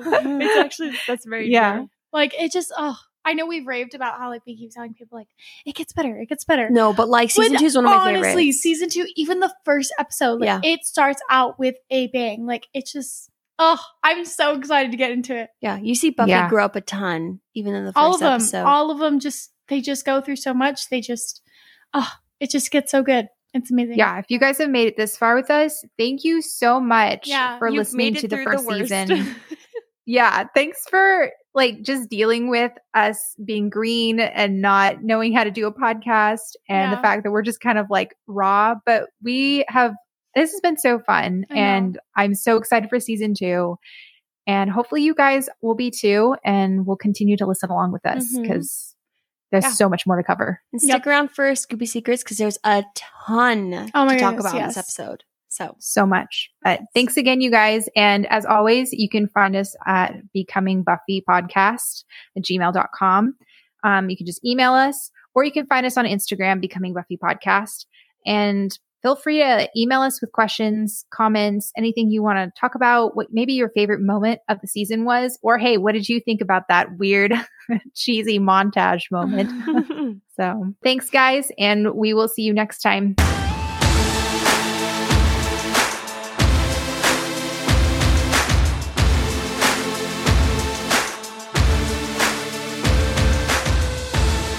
Welcome back, guys, to our last episode of the spoilers Scooby Secret section for season 1. We made it. Woo-hoo! We did it. I know. Yeah. I'm so ready. There's so much that happens in this episode that just like I don't know, starts everything else. That's a good way to put it, Leah. Well, and also every time I get to, I mean, we've only done it once, but I feel like every time we're going to get to the end of the season, I can kind of breathe a sigh of relief because we can finally talk about everything and everyone else has kind of seen it with us and there's just a lot to talk about. So, okay. So the first thing I wanted to talk about is, I know we've said this like every single time, but once again, we have Cordelia and Buffy being compared. Yeah. They're compared. And also just knowing Cordelia becomes a warrior. Yeah. And I think it's just amazing to see. This is the first episode that Cordelia is actually a part of the gang, that she's actually fighting alongside them. And you see a little bit of that fierceness coming out of her. The fact that she drove right through the library, or right through the walls of the school to the library. Yeah, she bit the vampire. She handled the trauma of seeing her boyfriend and several other guys all bloody and killed a lot better than Willow. Well, when I first thought about that, when you said that, Sarah, is I think about in the first episode of season 2, where like Buffy's very much traumatized over her dying, which fair. But also like Cordy's the one who talks to her 2 different times when she's going through something, is like, hey, you need to deal with it. When like she handled it like a champ this episode, you know, like with her boyfriend dying. There's something about you have so much eyeliner. That's why. That's what's in your eye, Leah. Oh, that's what I was wondering. She had like a little bit like on the corner of her, and I was like, what is that? She was trying to practice her eyeliner and she missed and then didn't clean it up. So she has raccoon eyes. So yeah, go take it off. No! Okay, you were saying? But Cordy went through a lot of trauma and she handled it like a champ. And she was the one who had to talk to Buffy and was like, hey, like, you need to deal with this type of thing. Yeah. Cordelia is really strong. And I love that she's a layered character. I love that she becomes more of a prominent character. And I love the glimpses of that you see in this episode. And then it kind of feels like she's finally one of the gang. I mean, she's been one of the main cast this entire time, but she's not been in every episode. Yeah. There's a couple homages to, or like foreshadowing of Willow's sexuality in this one. Yeah. There's one where it's like, oh, Willow's not looking to date you. And if she is, she's holding that really close to the chest.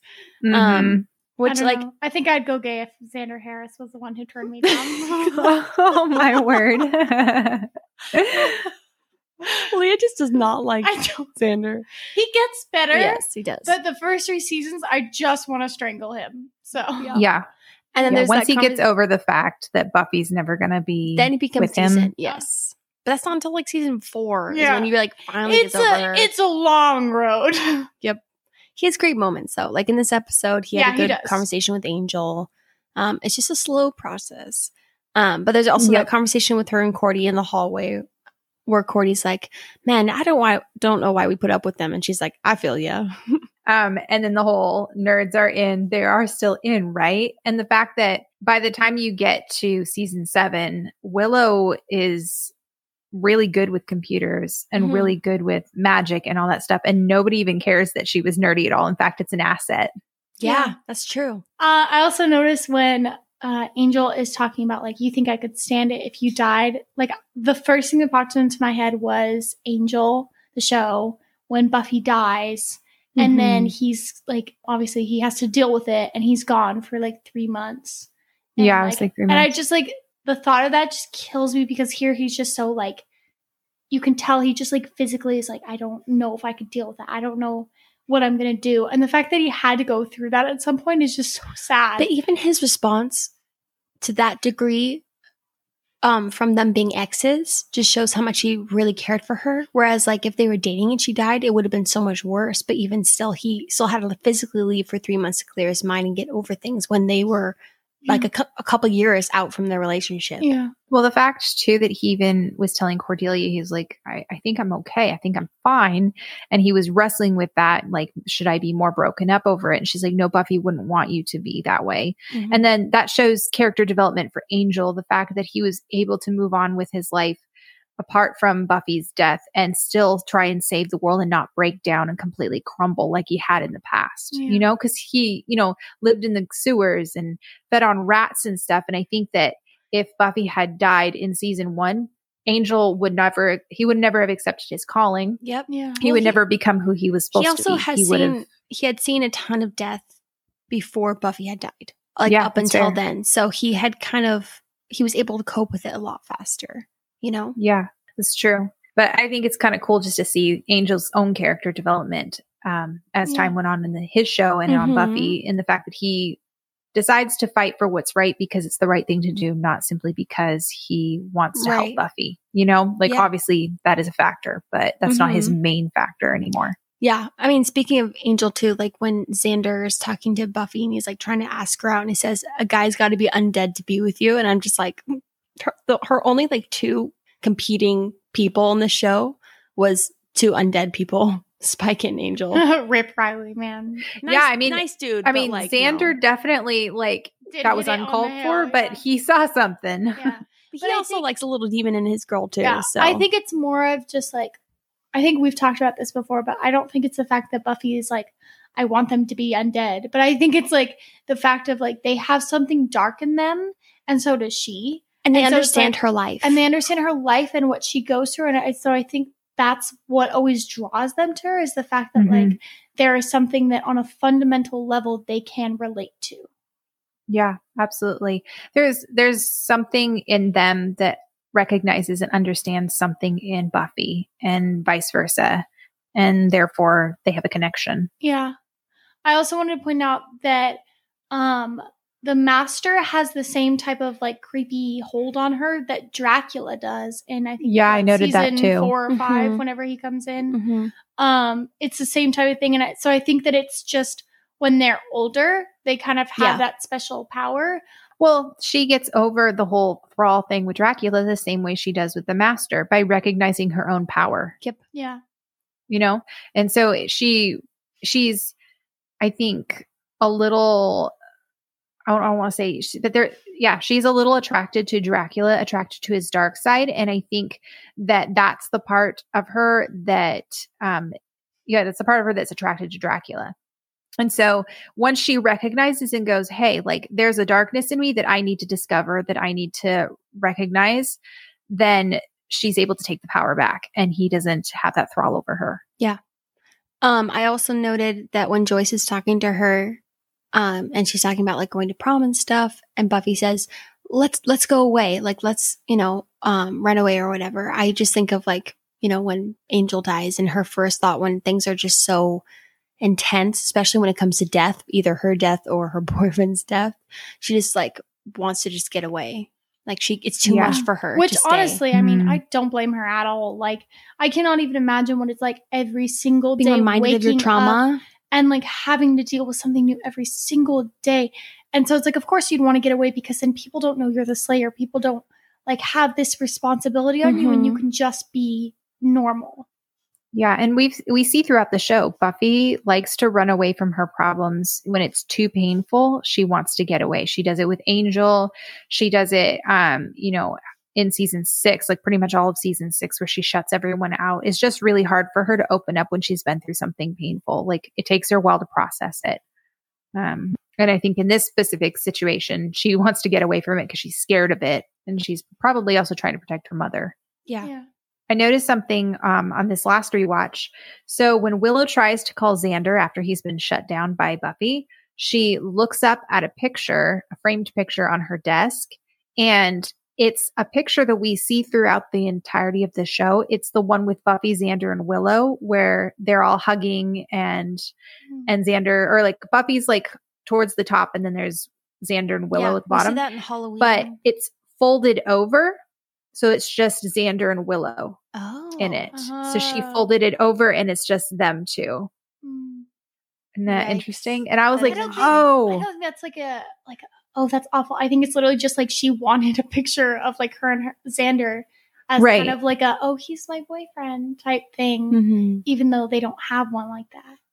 But I think it's really cute that they took a picture of all three of them. And it seems like at least Willow and Buffy have that picture framed in their house. It's so cute. We see it a couple times in the Summers house. Yeah. But I had never noticed that before. There's so many like little details every time I watch the show. Even like the poster, Yeah. We mentioned it in the last one, but you can kind of go into a little bit more detail here. But the fact that Willow has never really seen anybody die, and just how traumatized she is in the scene, to the fact that she kills, she ends up flaying somebody in season 6. Yeah. It's just crazy. Yeah. Yep. Her character just goes through a ton, to be honest. All of them do, man. Yeah. They put all those characters through the ringer. But I think the reason why Willow just kind of cracks is because she's just naturally more innocent and she hates feeling powerless. So she just cracks at one point and she's just like, I'm so tired of this. Like, I want to have some control. I want to gain some control back in my life. Yeah. Even what she says, it wasn't ours anymore. It was theirs. In that moment, she felt powerless. Yep. Yeah. And so I think it's like the very first beginning steps of her realizing if she is going to be able to protect herself and the one she loves, she needs power. Mm-hmm. Yep. Also, shout out to Miss Calendar for being one of the only sensible voices of reason. I know, right? In the room. It's because like you don't have Spike isn't in the show yet. Cordelia isn't in the scene, so they're like, who are we gonna let talk the gang in 2 cents? And they're like, well, Miss Calendar's there. Let's have her do it. Yeah. And she's really sensible and level-headed and really good for Giles. She annoyed me so much the first time I watched the show. I don't know why. In the first episode, she does kind of come across as like a little bit of a know-it-all. And so like when you first watch it, you're kind of like, but then like when she comes in later, you're like, oh, actually she's really nice. I kind of just had this weird first impression of her.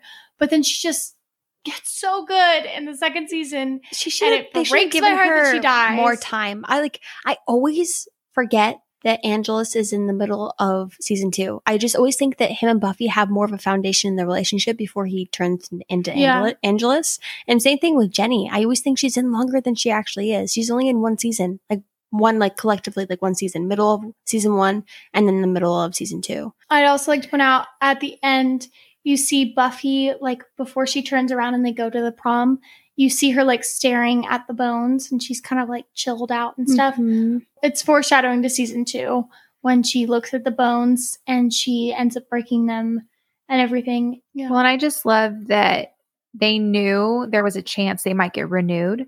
So they're like, okay, well, let's wrap it all up. You know that if it ends here, it'll end happily. But then they pan down to the master's bones, almost like this could, maybe he'll come back. Right. We don't know. Right. Yeah.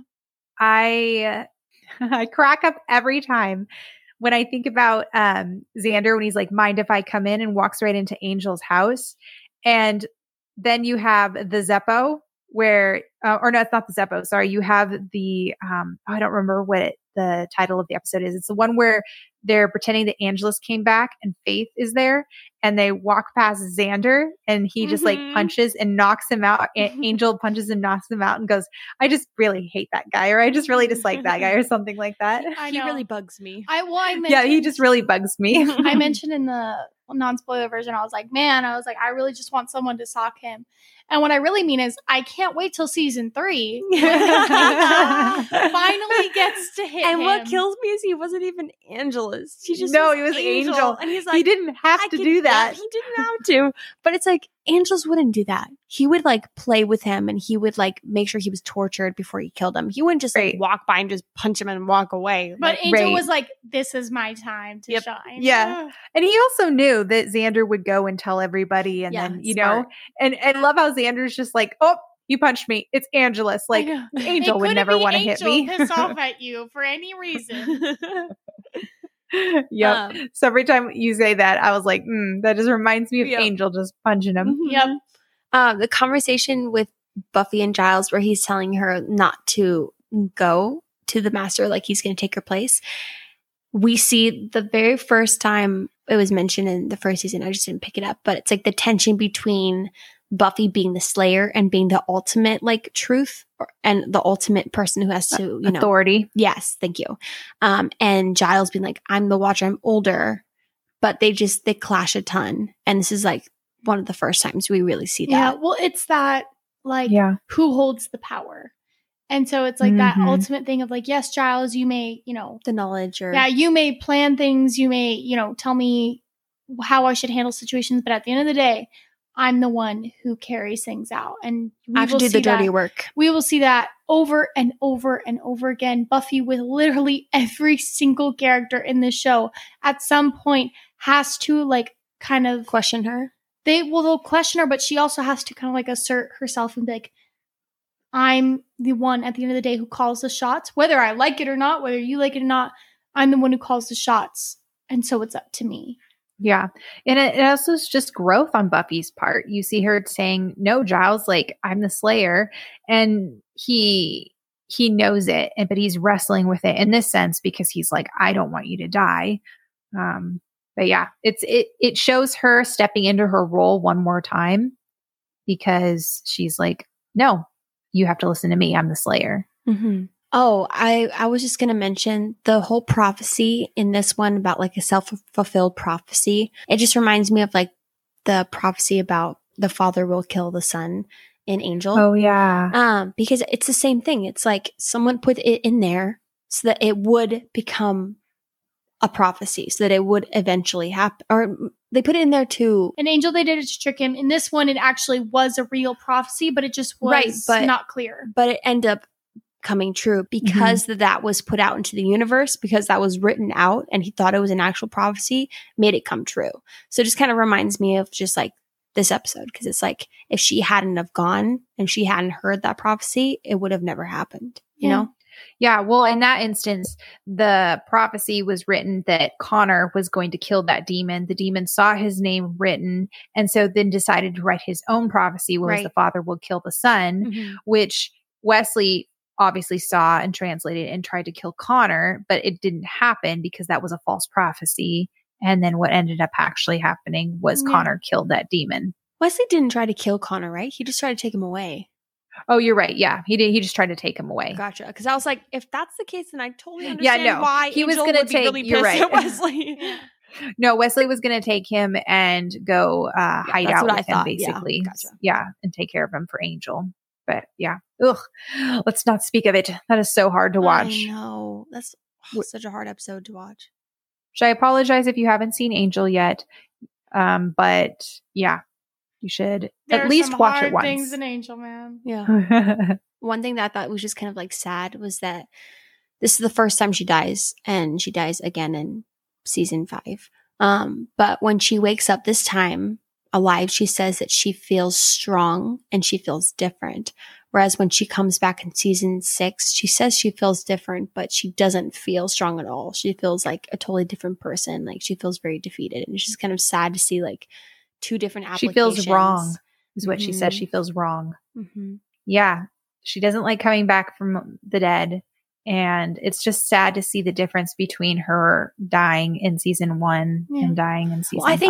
I think it's sad, but it's also like, it's really good because it's why it's so impactful at the end of season 7. The biggest spoilers ever at the ending of the show is just like she gets to live because she genuinely just didn't think there was anything to live for. She didn't think she could ever live a normal life. And that's why she didn't want to live, because her life was not what she wanted it to be. And so it's like she gets that opportunity now, which is just like so perfect. Well, I just view it as like when she's younger and she goes through crap, she literally goes through physical death, and she comes back and she's like, I get a whole new life ahead of me now. And she has like this romanticized idea of what life is going to be like. She's like, I can control whatever I want. Yes, I can be the Slayer, but I can mesh both worlds in together. And that's the thing too, is that by the time she dies the second time, she's realized that like she's gone through things that the Slayer has actually affected. So like her relationship with Angel or things like that, like being the Slayer has affected her a lot more by the time she dies. Well, she realizes life isn't as black and white as she thought it was. Yeah. I mean, that's what she says. She goes, I don't want to live in this world if these are the choices I have to make, you know? That's just what I was going to say. Like the second time she dies, it's like she's gone through so much more than she did when she was 16. Yeah. And so it's just, she's exhausted. She's tired. She's like, this is hard to live. Yeah. Season 1, she doesn't want to die. Season 5, she welcomes it with open arms. And I think, the show, I mean, who would have thought that your main character was going to die in the first season? I mean, twice. Super ballsy move, you know? Yeah. And then because it sets it up for season 5, because you're like, what the heck? Like, she's going to die again? Like, one of my best friends is watched Buffy for the first time over the summer. And when she was watching season 5, she's like, I don't know who, she's like, I feel like someone's going to die. I don't know who's going to die. She's like, I know it can't be Buffy because she's already died.